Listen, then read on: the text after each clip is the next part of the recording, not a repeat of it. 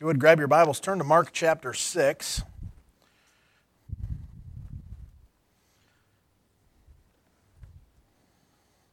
Mark chapter 6. I preached a message out of Mark chapter 6 last week on Come Apart. We're going to go back to Mark chapter 6, and we're going to do an entirely different message out of Mark chapter 6. And I saw something in there that got my brain kind of turning a little bit, and had a thought about some things and started looking at some things and wasn't sure if it was going to be something. And anybody who's done some messages or tried to work up some lessons or things like that, you get a thought and you go, I don't know if that means anything, all right? And sometimes it means absolutely nothing and you go, I don't know why that's in there. But other times, Lord gives you some cool things. So if you like this, the Lord gave me some cool things. And if you don't like it, I'm sorry, this was unimpressive. All right. Mark chapter 6 and verse number 7. And he called, of course, that's Jesus. He called unto him the 12 and began to send them forth by two and two, and gave them power over unclean spirits, and commanded them that they should take nothing for their journey, save a staff only. No scrip, no bread, no money in their purse. But be shod with sandals, and not put on two coats.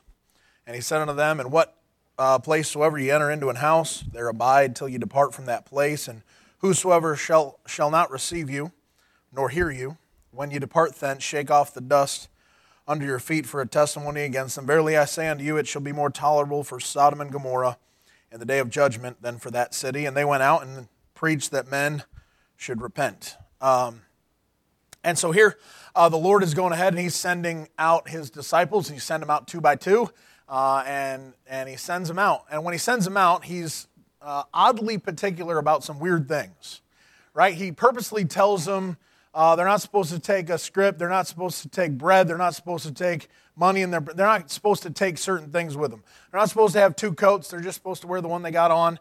They're supposed to have the sandals on their feet, nothing extra. They're taking nothing extra, ultimately. And he does tell them to take one thing in particular. And he says, in verse number 8, he said that they should take nothing for their journey save a staff only. Is that weird to anybody else but me? I thought that was weird. And so I got thinking about it. And then I got thinking about our commands.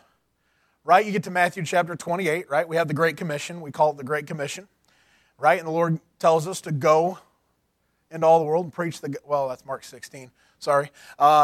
He tells us that we're supposed to go and we're supposed to preach and we're supposed to teaching them to observe all things whatsoever I've commanded you, and lo, I'm with you always. He tells us to go. But we don't wear, the one coat and the sandals.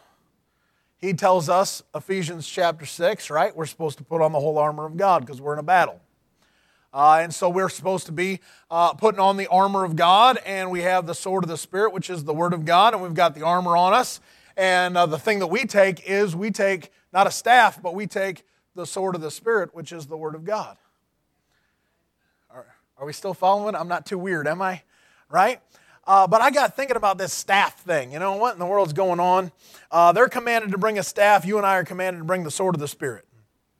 They're commanded to go ahead and, have just the one coat, put your sandals on, head out the door, don't take anything extra. We're told, put on the whole armor of God that you may be able to stand. Right? And so we got these two comparatives I got thinking about, and I got thinking about the staff that shows up throughout the Bible. And there's different things, and I'm not going to be able to go to all the verses. Some of them don't really work in this message anyways, right? We're not cutting our band of beautiful in half and, and doing all. Anyways, the staff, which is called beautiful, cutting in half and dividing the nation, and, we're not doing that one, all right? That one's not on my list tonight. But I thought, interestingly, the staff is used in a certain way. Now, some people want to say, well, the rod and the staff are the same thing. Except that thy rod and thy staff, there's two of them in the same list, all right? When that happens, it's kind of like the vestures are not the garments because they're listed differently. Like there's certain things in the Bible, he purposely separates them.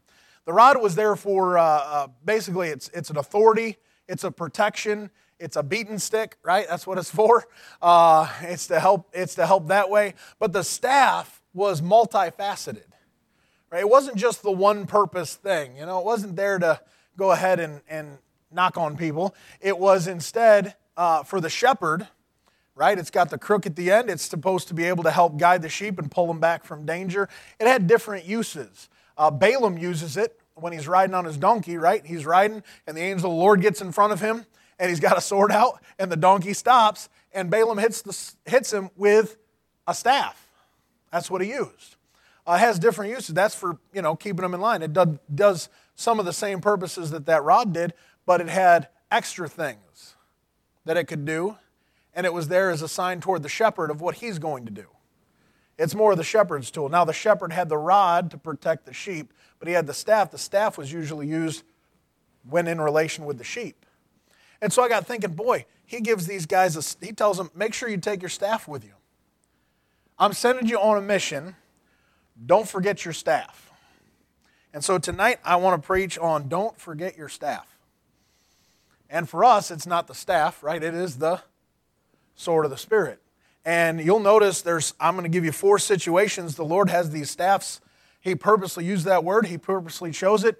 And I think it's pretty interesting where he used it in certain respects. And so let's have a word of prayer, and we'll kind of look at this. And it's cool to me, and it was helpful to me. And so I'm hoping it's the same for you tonight. Lord, I thank you for the night, and I thank you for bringing us in safely.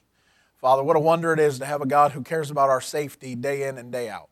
Lord, we love you. We pray you'd help us tonight to be able to maybe see some things or notice some things or get some help in a way maybe we didn't expect to tonight. But Father, you know exactly what's going on. And so we pray you would bless the night. Help me to say everything just the right way. Father, Jesus Christ would be high and lifted up and he'd be praised. And Lord, we pray you would bless the night again in Jesus, our Savior's name. Amen. Amen. Turn over to Hebrews chapter 11. Hebrews chapter 11. That'll be the first one. And Hebrews chapter 11, and outside of one reference that I'm going to give you tonight, I think all these references are kind of odd. They're just kind of odd. I think you'll see what I mean by it, but they're very fitting. They're very fitting. I just think it's odd that he chose the word the way that he does, all right? And so here we are in Hebrews chapter 11, and verse number 21, right? We have the hall of faith. He's going over things that guys have done in the past through faith. And he says in verse 21, by faith Jacob, when he was a-dying, blessed both the sons of Joseph and worshipped, leaning upon the top of his staff. I thought that's kind of strange, right? We know what's happening back there in Genesis, right? He's giving out the blessings, and he's going to bless Joseph's 2 children, Ephraim and Manasseh, right? And he gets the hand switch and the whole thing, right? He does everything the way he's supposed to. And he's got, Joseph's kind of upset about it. And he's like, don't worry, I know what I'm doing, right? He gets it right. But he does that, and he says that he did that, and he worshiped the Lord leaning upon the top of his staff. I don't think you and I know the right way to worship and to bless the Lord without the Word of God. How do you know what he likes and he doesn't like? How do you know how to praise him for his goodness and for his marvelous works toward the children of men? How do you know what great things the Lord hath done if you don't even figure out what he's done? We don't understand his blessing. How's he supposed to give out the blessings to those kids if he doesn't know what the Lord wanted him to tell them? Isn't it true? Isn't the prophecies that Jacob has given out that day, or doesn't he fulfill? The Lord fulfills those prophecies. He fulfills them perfectly because he's the one who told Jacob what to say. Say, what did he have? He had the Word of God. He spoke it in a prophecy that day. He gave them the blessing from God. You realize you and I have no idea what to say. Pastor was up preaching this morning. I was over in Chili preaching this morning. Brother Don was doing Sunday school over here. We had all the Sunday school teachers out there doing all their things, and everybody's up, and you've got pulpits around this country and around the world that have been preaching. And there may not be as many as there used to be, but there's still guys out there and they're preaching the Word of God and they're getting up every Sunday and they're doing exactly what we do and they get up and they preach, right? Who told them how to do that and who told them what to say? I'll tell you what, it wasn't my wisdom that chose what I was preaching over there. I had no clue. We work on things and we try to study. We try to do the best we can. We try to figure it out, right? And the Lord goes, how many times do you end up, pastoral attest, some of the other guys, you're working on something, and the Lord just scraps the thing. Like, you hit a stone wall, and you're like, I have no idea what I'm doing. And the Lord gives you something entirely different, changes everything up, and He gives you just exactly what is needed because He knows what's needed. I don't know what's needed. I don't know what to preach. You can go ahead and try and logically figure it out if you want to, but you'll mess it up eventually, and you'll mess it up pretty hard. That's what will happen. We can't figure out how to give people a blessing. I can't figure it out, not by my own logic. We pray about it. We seek the face of the Lord. We try to figure out what He would want us to say and how He wants us to say it and all the things. I purposely, some of the guys in the preaching class know, my notes are very limited. They're bare bones compared to most guys. So why do you do that? Because I don't want it to be me. I find when I write out too much stuff, it becomes me. I don't like it. You say, well, what do you think of somebody else who writes more? I think they do it the way the Lord told them to do it. That's fine for them. I don't care. But for me, what are you trying to do? I'm trying to limit me. Because if I go ahead and I keep writing out all the words that I want to say, it's going to become me. And I'm going to figure it out. And that's just how I am. I don't know how to bless anybody outside of the Scriptures. What does God say about it? Well, what does God say about worship? Well, how do I know what music to listen to? He tells you. You can understand it. Well, I don't understand that part. Then ask somebody who does. Get in the book. It talks about what music pleases Him. It talks about what your own day-to-day life pleases Him and worships Him. Sadly, we think that worship is contained to the four walls of this building. When the truth is, your worship is every bit of every day that you have on the face of this earth. You're here to please Him. You were made to please Him. That is Revelation 4:11, thou art worthy, O Lord, to receive glory and honor and power on Sunday morning between the hours of... No, we were created for Thy pleasure. We are and we're created. That's why we're here. And it's not a segregated window. And we lose that day to day. You know what we get? We get to praise the Lord for His goodness and His marvelous works toward the children of men. We get to praise Him at home and at work and at Walmart and at the gas station when you're paying that much. And you get to praise Him and praise Him and praise Him and give Him worship. How do you know how to do that? Doesn't the Bible tell you how to do that? Doesn't it instruct us on that He is worthy to be praised no matter what happens? In everything give thanks, for this is the will of God in Christ Jesus concerning you. That's part of worship. A sacrifice of praise and thanksgiving to Him. Sacrifices are part of worship. By the way, the sacrifice of your lips is to praise Him. That's why you ought to say it and why you ought to sing it. I'm not going to get too much into the music side, but you ought to sing His praises. You say, I don't sing real well. It doesn't matter. So I have two references that I'll give you real quick. One says that you all know is, make a joyful noise unto the Lord, all you lands. Right? And he talks about singing right afterwards.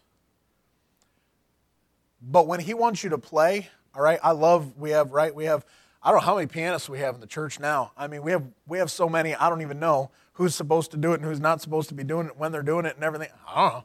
I'm just glad we can just keep pulling people up here and just throwing them at a piano. Like, we have 24 people out that can play the piano. Don't worry, number 25 is coming to play. Right?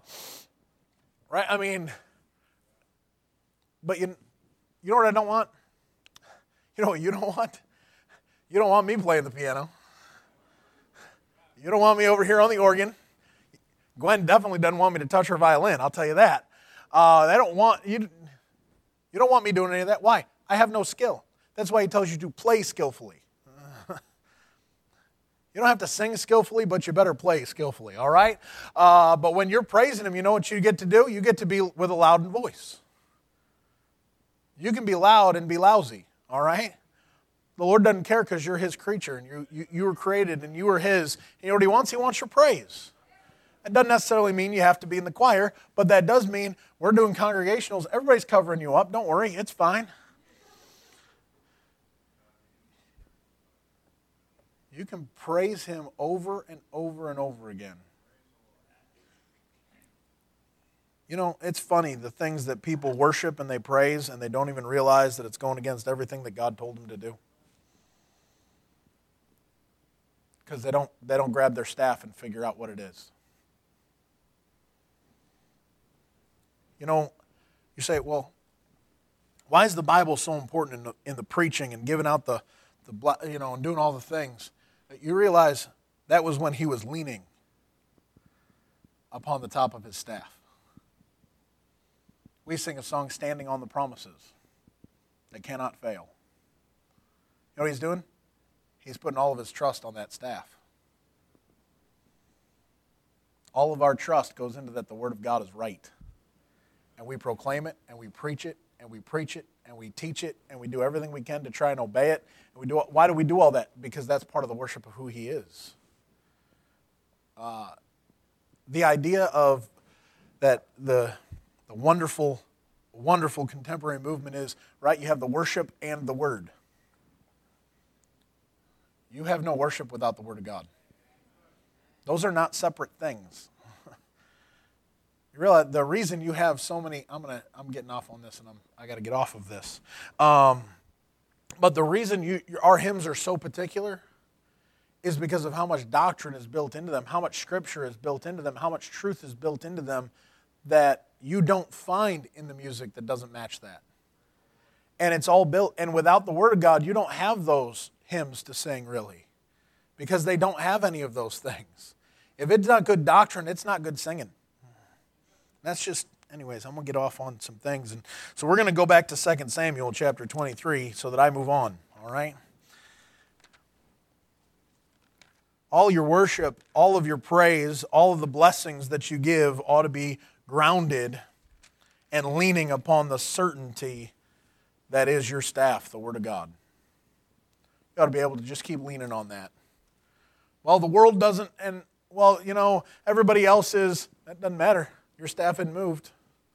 It's still the same. 2 Samuel 23. He says, in verse number 20, right, you've got David's mighty men. I love David's mighty men. But you get to verse number 20, you have Benaiah, right? Benaiah does some great things, but verse number 21, he slew an Egyptian, a goodly man. And the Egyptian had a spear in his hand, but he went down to him with a staff and plucked the spear out of the Egyptian's hand and slew him with his own spear. You know what's funny? Isn't that a weird weapon to take down? You're like, oh, let me grab this staff here. I'll take on this gigantic Egyptian dude with his gigantic spear. I will go ahead and go down there with my staff. Everything's fine.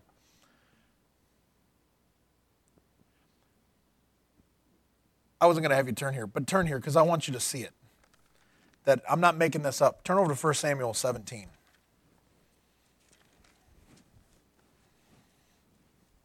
I told you there's some weird spots, all right?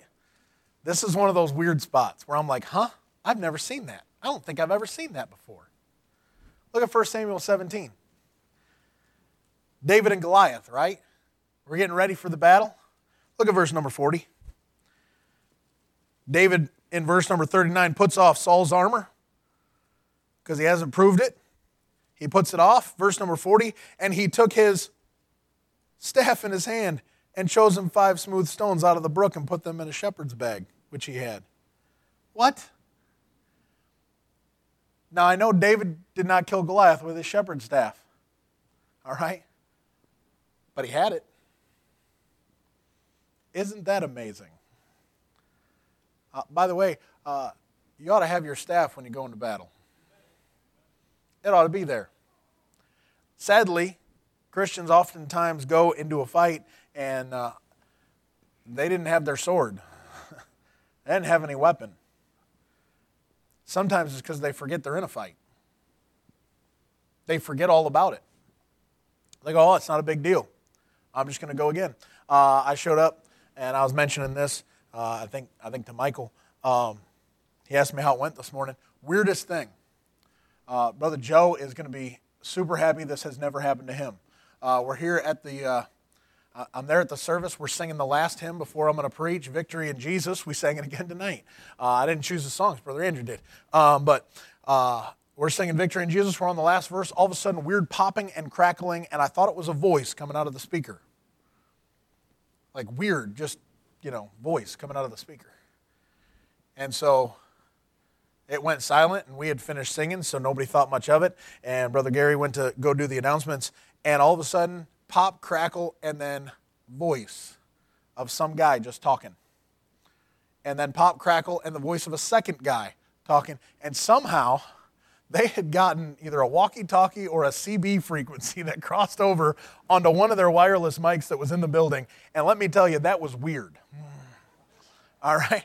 And so away I go, because nobody's in the sound booth. Brother Chad's out of town. He normally knows what's going on back there. Nobody's in the sound booth, so I walk back and just shut it off. I said, I don't know what else to do. I'm not going to sit back here and try and figure out all of your weirdness. But everybody in the room, you say, what is that? That's spiritual. And everybody in the room is going, oh, that's just so weird. No, that's so spiritual. That's the devil doing what he does. I mean, you got to figure the weirdness, and this is not to make me special. I don't mean it that way. Because the Lord does this for over and over again. Brother James is home vomiting. Right? I'm not going there. I'm not going to Chilai. Oh, wait, now I'm going to Chilai. And now the Lord's got to give me a message, and I got to figure out what I'm doing. And I'm praying and praying and praying. And the speakers are going nuts. And I'm still trying to figure out what I'm preaching because I'm not certain that I know what I'm doing yet, right? Because I want to make sure, because I know what's happening. You see, whatever the Lord wants me to preach is so important to Him at that particular moment, and somebody else knows that it's important at that moment. And it's all blowing up. And everybody's distracted, and nobody knows what's going on. And there's some demon fly that's been in that building. They told me it's been 4 weeks. 4 weeks, one fly. They're serious. They go, we can't find another fly in the entire building, but that fly we cannot kill. We cannot get it. And it's hit everybody who's preached in the pulpit for 4 weeks has gotten hit in the face with that fly. I kept the streak alive, all right? Just so you know, I got, boom, right in the middle of what's happening? There's a spiritual warfare happening. It's all distraction. It's all somebody trying to distract and pull away and try and make it so somebody doesn't get what God wants them to get, so that they don't engage and they don't understand. And you say, what'd you do?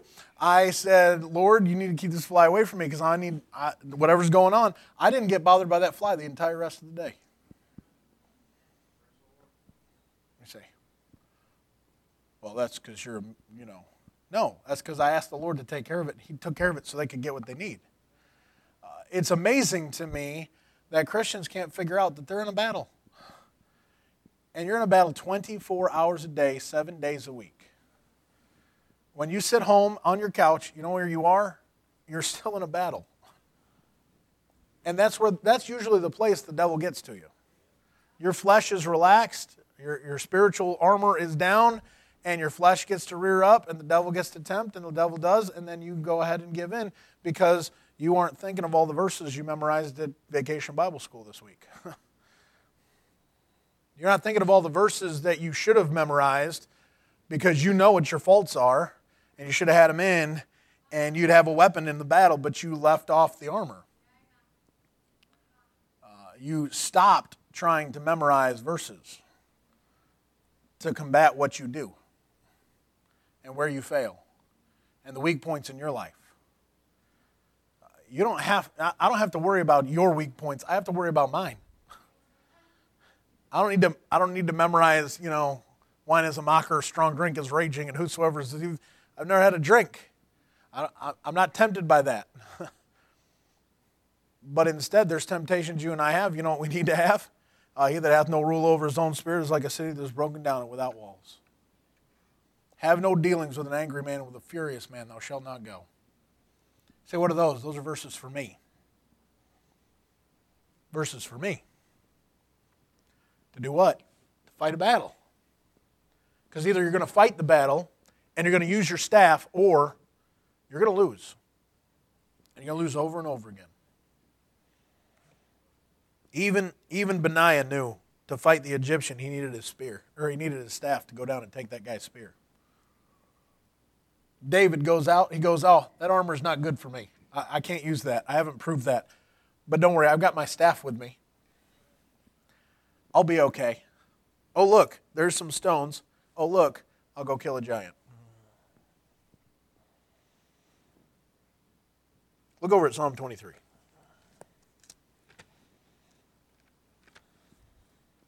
The obvious one, okay? Let's get the obvious one now out of the way. I like Brother Bob's testimony, by the way. Brother Bob, you might like this right here, okay? Might tack this on to your thoughts, all right?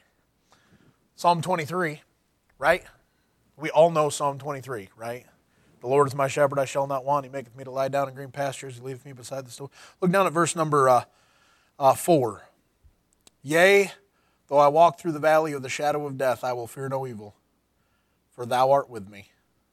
Look what he brings, though. Thy rod and thy staff, they comfort me. We get into our valleys, we get into our troubles, there's some great words of benefit if you'd go ahead and open up a Bible. At the times when he takes you from the valley and he puts you right up on top of a mountain and you didn't even know you were there. Right, Bob? It's amazing to me how comforting it is to be able to turn to the Scriptures, and if nothing else comforts you, you recognize the fact that there's a day coming that a trumpet sounded and we're gone. It may be that just it's a new body. Hey, I don't have to deal with the pain and the problems.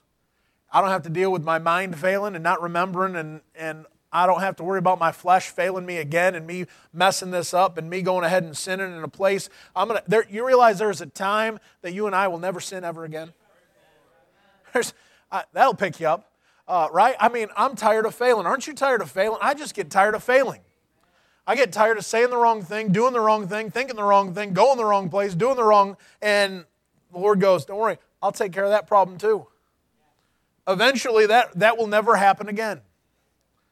It may happen again tomorrow, but it's not going to happen after a trumpet sounds. I will never fail him again. There's certain benefits you and I understand. Realize, he says, hey, yea, though I walk through the valley of the shadow of death, I will fear no evil. Why? For thou art with me. The promise that he'll never leave us nor forsake us. That's comforting. So many times we feel alone in our battles. So many times we feel alone in trying to get things. And sometimes we just feel so worn down and so alone, and we feel like nothing's going to go our way and everything's terrible, and then you recognize that God's still with me. He hasn't left me. Everybody else may leave me, but he hasn't left me. How many times do we turn to the Scriptures, and over and over and over again, it has all the right things just in time. And you and I, we can go ahead and we can force some things, right? We can try and say some things to make somebody feel better. Right? The ever-present, well, brother, all things work together for good, right? And how somebody hasn't gotten hit right after they say that, I don't know. There's some, I'm going to be honest, somebody's going through it, don't go with that one, all right? Choose something else. Find some other great words of wisdom, all right? Because you know what they're thinking? They're thinking, I know that verse, and right now it doesn't feel like everything's so good, so how about you leave me alone, right? Isn't that what you think if somebody says that to you? You're struggling, you're going through, why are you going with that, right? You know that's going to bother you. Right? That's going to bother them just like it would have bothered you if somebody said it when you were in their mess. All right? Encourage them. I'm all for encouraging them. But maybe say, hey, Lord's with you. Don't worry. He'll get you through. That's a whole lot better than just all things work together for good. So, yeah, sometimes all things work together for good because you die and he takes you in a rapture or something, you know? That's when all things are working together for good. when you finish your course with joy. But some days, you know what it is? Hey, the Lord's still with me. He hasn't left me. He hasn't left me. Thy rod and thy staff, they comfort me. You know, it's comforting to know, somebody gets the idea, well, the rod, that's the beaten stick. Yeah, but usually that was the beaten stick for the enemy. That's where the lion and the bear get killed. With what? With the rod. That's not for you and I. Say, yeah, but whom the Lord loveth, he chasteneth. That's the staff. The rod's for the enemy. But the staff is whom the Lord loveth, he chasteneth, and scourgeth every son whom he receiveth. Yeah, but if you receive not chastisement, then are you bastards and not sons. It's a good thing he gave you some chastening with that staff. To come and draw you back in and keep you safe and close. Isn't that a comfort that he wants to keep you close? I could go longer, but I won't. Last one, Exodus.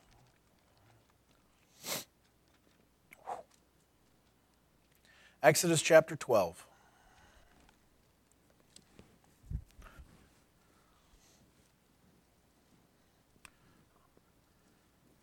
I know I've been nice and calm for most of the message. I'll no longer be nice and calm. Exodus chapter 12. What's happening in Exodus chapter 12? Passover, right? Children of Israel, right? Take a lamb, take the lamb, take your lamb. Go ahead and sacrifice it. You know what's funny? Exodus chapter 12, verse 11. And thus shall ye eat it, with your loins girded, and your shoes on your feet. Oh, and your staff in your hand. And you're going to eat it in haste because it's the Lord's Passover. Why? Because the Lord's about to bring you out of Egypt. You say, what do you need? You better start hanging on to the Word of God and remember, hey, guess what? That's the only thing that's going to make sure that I remember to look unto Jesus, the author and finisher of my faith. He's the reason I'm going to remember, hey, redemption is drawing nigh. It's about time to go. And when we get ready to go, don't let off on that staff. You hold on to that because that's supposed to come with you. That's supposed to be the thing that carries you right on through, right up to the end and make sure, hey, guess what? Don't forget your staff. I'm coming back to get you. Don't forget your staff. I'm not leaving you in Egypt, all right? Joseph gave commandment, what? That his bones wouldn't be left in Egypt. He goes, hey, I know we're getting out of Egypt. Don't leave me behind. Lord says, hey, don't forget, you go to eat the Passover, gentlemen. Go ahead, grab your staff, be ready, because we're getting out of here. We're close. We've already gotten to eat and partake of a Passover. The Lord Jesus Christ became our Passover. And He's promised a day when you and I don't stay here in Egypt. The world will be gone. You and I will be gone. We'll be out of here. The Lord says, hey, don't leave off the staff. When you're going ahead and eating, and when you're going ahead and getting ready, and when you're going ahead and thinking of the day when He's going to come and get you out of Egypt, don't leave this book off. Keep thinking about it. Keep reading it. Keep going. Why? Because one day He's going to sound a trumpet. You and I are going to be gone. And I would hate to stand in front of Him having not read it.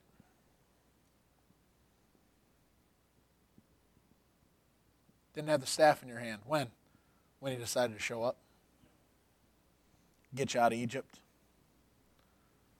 God forbid we leave that laying aside because we know He's coming. He's coming. You know what we need? We need to keep our staff with us. I'm going to encourage you tonight, don't forget your staff. He goes, hey guys, I'm going to send you out 2 and 2, and you guys are going to go. Don't take anything else. But by the way, don't forget the staff. Go ahead and grab that on your way out. I think too many Christians are suffering because they've forgotten all about the staff. They haven't grabbed the sword of the Spirit. They have no idea how to worship. They have no idea how to battle. They have no idea how to get through all the troubles and the valleys. They have no idea how to go ahead and get out of this world right and to leave this world right. Instead, they try to exist through this world and try to just suffer their way through and act like everything is terrible. And the Lord says, wait a minute, I got a staff. It'll comfort you, it'll take care of you, it'll meet all your... But too many people leave it. Goes, hey, take your staff with you. We're going to walk out of here in just a few minutes. I'll tell you this, take your staff with you. By that I mean, don't leave your Bible at church. I feel weird finding people's Bibles, right? Isn't that weird? Isn't it funny that you would leave that behind and then not notice your staff is missing all week? Say, does that happen?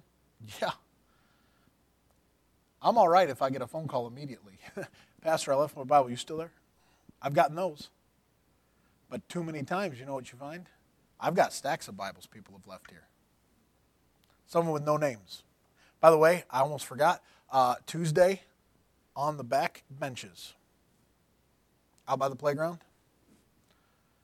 me and the deacons were walking through. We'd had all that rain on Monday, Tuesday. You know what I found? We found a Bible sitting on a bench. It used to be Nice Bible. Looked pretty good. It's in the office, by the way. I don't know if it's totally dry yet. I kept turning the pages to get it to open up in different areas so it would dry better. No name in it. I don't know whose it is. It's brown leather. I don't know what it was, but it's back there.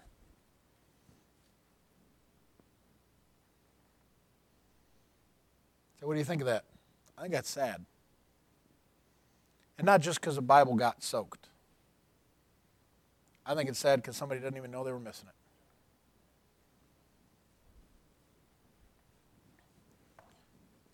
I have esteemed the words of his mouth more than my necessary food. He magnified his word above all his name. And you can't remember to keep it with you all the time. Say, well, I can't carry a Bible at work. Yeah, but thy word have I hid in mine heart, that I might not sin against thee. I don't need to carry it. If there's a place you can't carry it, it ought to be there. Enough for you to be able to do what he asked you to do. Enough to be able to defend and win and fight for the cause of Jesus Christ and be able to stand there. Give you the comfort and the strength that you need in the trial that you're about to walk into. Well, I can't carry, it's a little awkward to carry around, by the way. Then maybe you need a small one that you can carry around. Or maybe you need to hide enough of it in your heart so you don't forget it. Let's go ahead and stand tonight.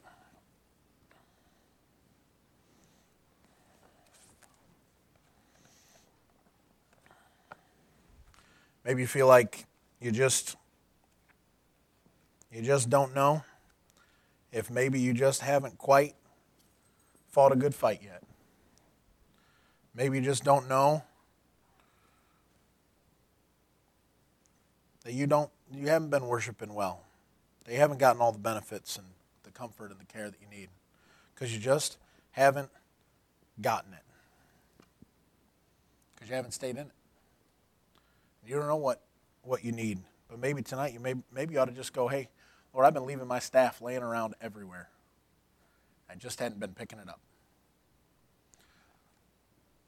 Maybe tonight's the night you go, Lord, help me just to keep it with me. Or I haven't memorized what I ought to memorize to keep me good in a fight. I haven't done what I ought to. Tonight's the night. You don't have to keep putting it off. You can go ahead and go, hey, you know what I need? I need my weapon. I need my sword. I need it. And I need to spend time in it. Father, I thank you for the night. I thank you for your goodness. I pray you'd help us. Help us, Father, to keep our sword by our side. Help us not to forget. Go into the battle and go to worship and try to be comforted and wait for us to get out of this world. Father, help us to remember your word. Father, we love you. We pray you'd come back in Jesus' name. Amen.